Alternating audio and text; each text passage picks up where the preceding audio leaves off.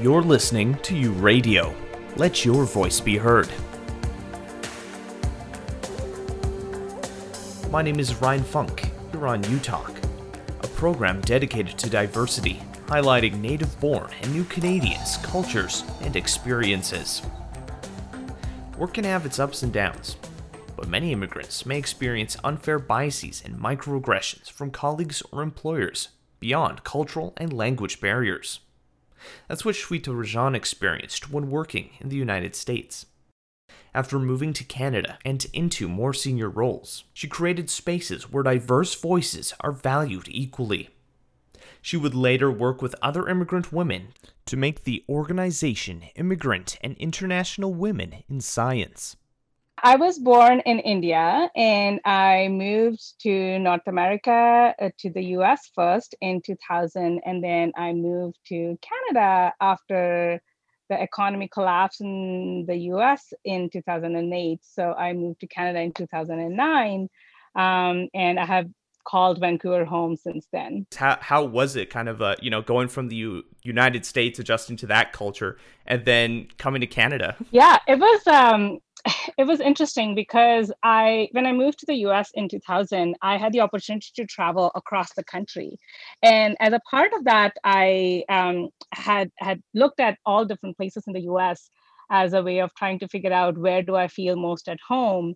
And as I was exploring this, I got into grad school and then had to come to Canada, to Vancouver actually, to get my passport stamped because of the change in status. And as I was going through the process, I landed in Vancouver and immediately felt this sense of, this is where I want to be.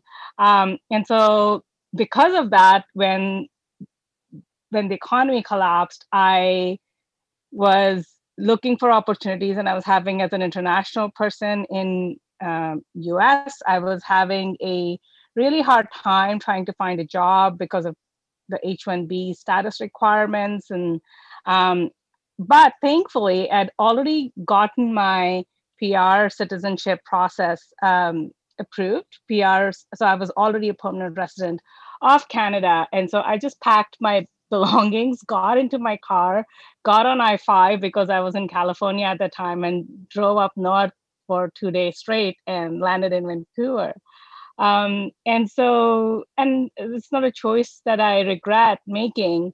I have always felt more at home in Vancouver than I ever felt in the US. And there is just a sense of belonging here that I never quite got when I was in America. The people are wonderful there. I have lots of extended family and friends that I have made over the 10 years there. But yeah, there is just this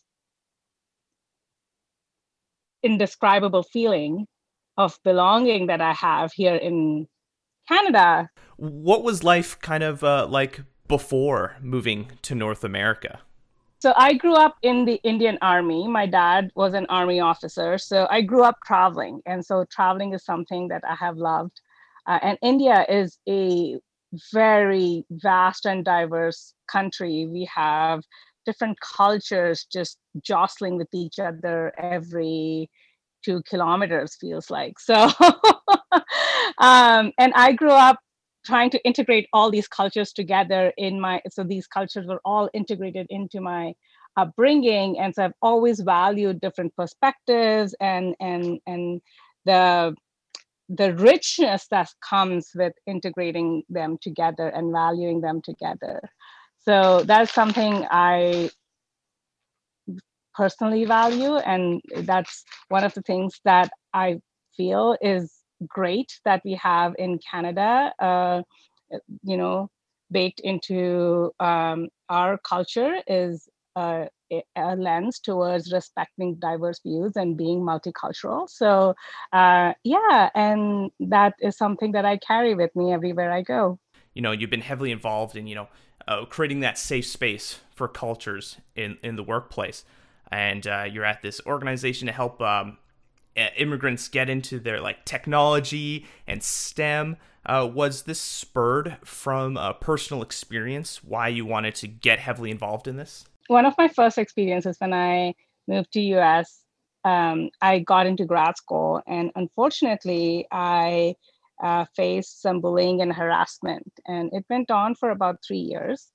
And I took a really big hit in my self confidence, how I viewed myself, in my mental health, in my productivity for sure.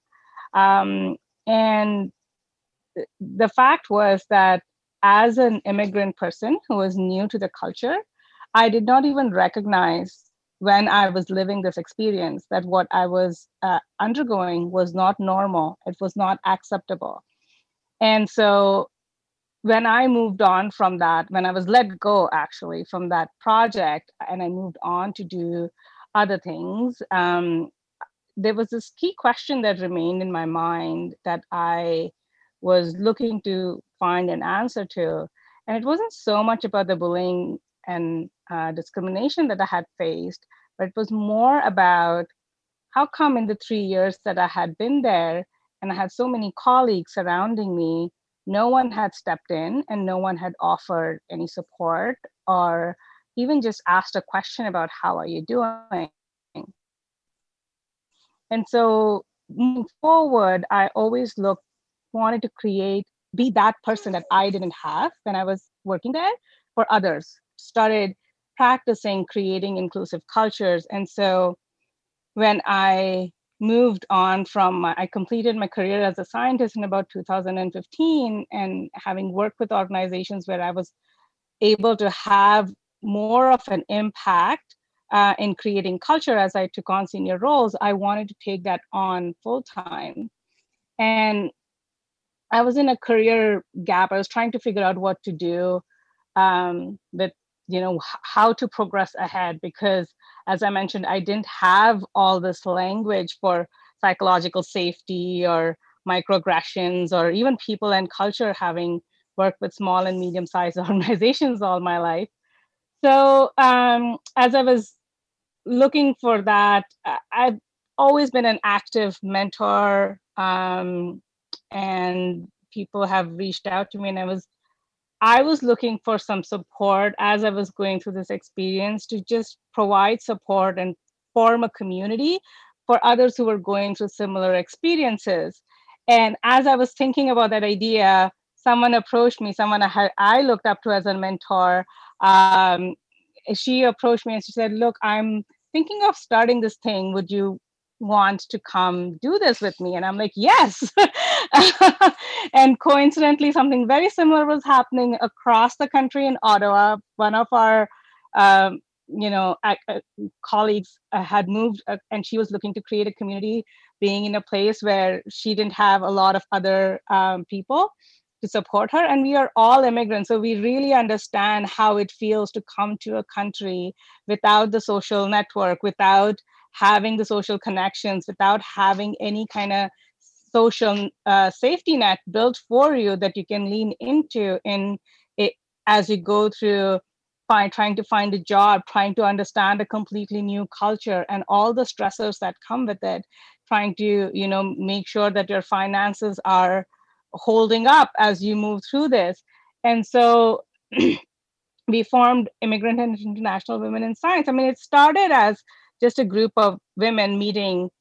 We didn't have an organization, we didn't have a name, we didn't have anything. We just wanted to see if people wanted to come chat with us, and found out really quickly that we had tapped into a niche, and we had tapped into an unmet need in the community across Canada. I believe that we are the only pan-Canadian organization which offers this kind of support for women in STEM fields.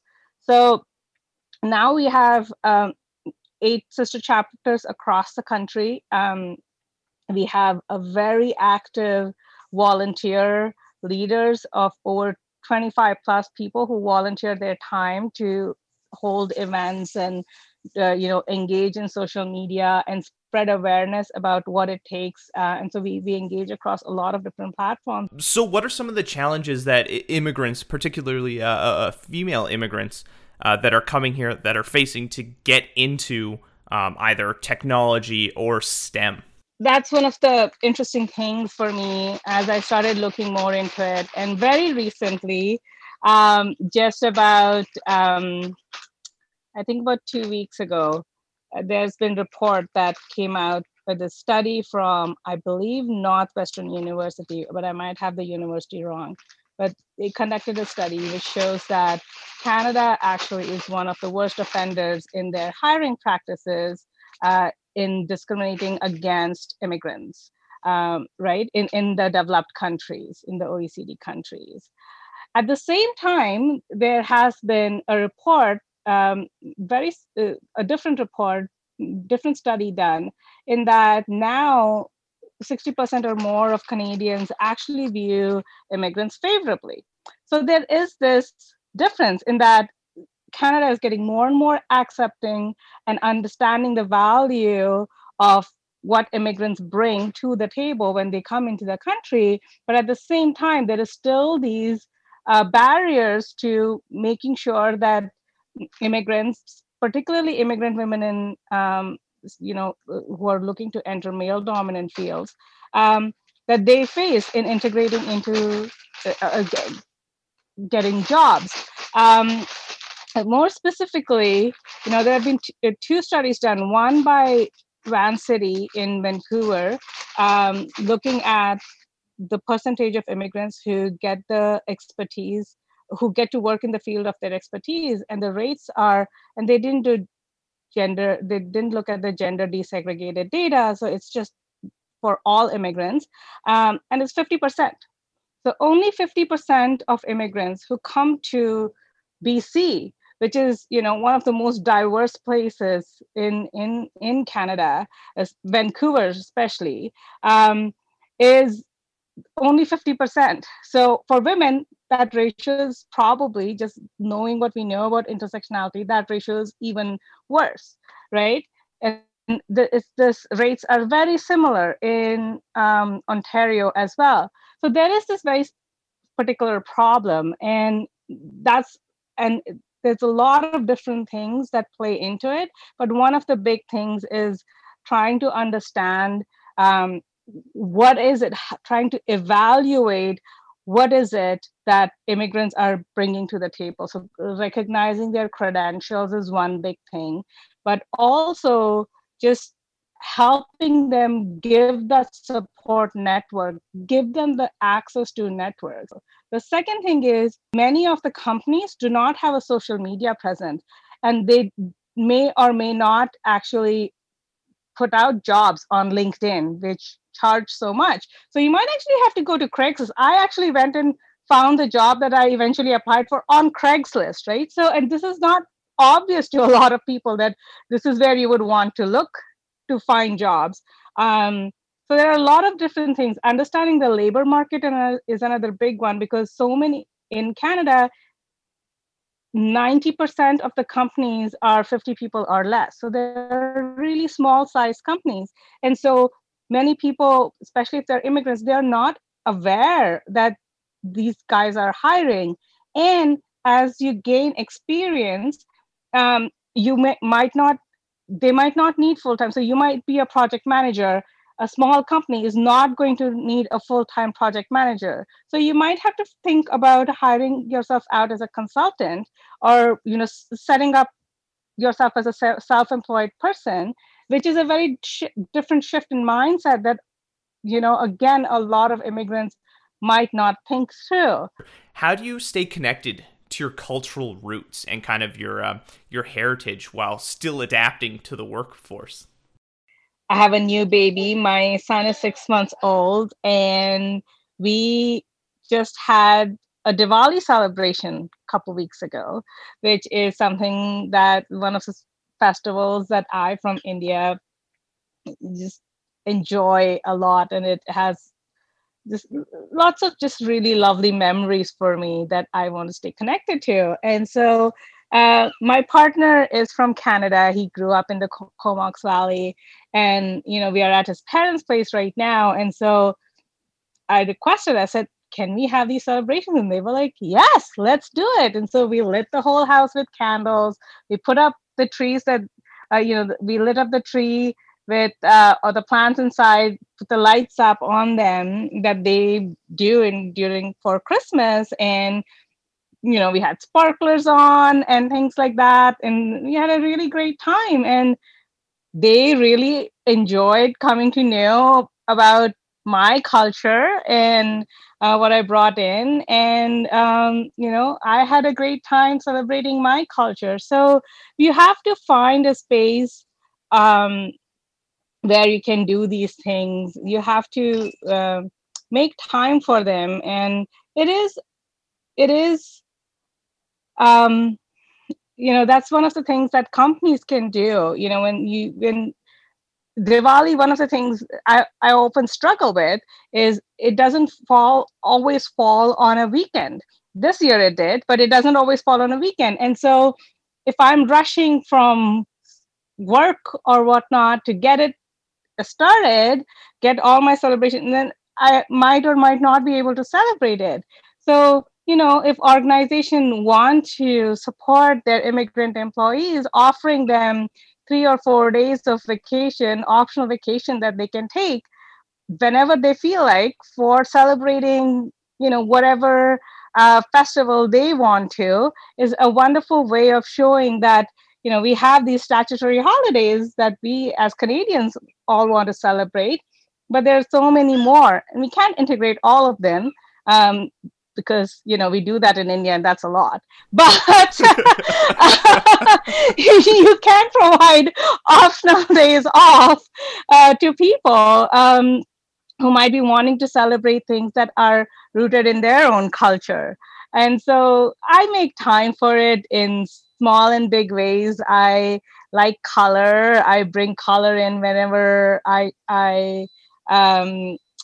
try to make a purchase, whether it's a piece of clothing or shoes or, in my home. So yeah, there are different ways that you can bring in your own culture into your life on an everyday basis. So. To date, Immigrant and International Women in Science has had over 40 meetings across Canada and has transitioned into virtual ones during the pandemic. If you have any stories you'd like us to share or communities we should highlight, leave a comment on our social media or reach out to us on our website. I'm Ryan Funk. This was U Talk, and have yourself a good one.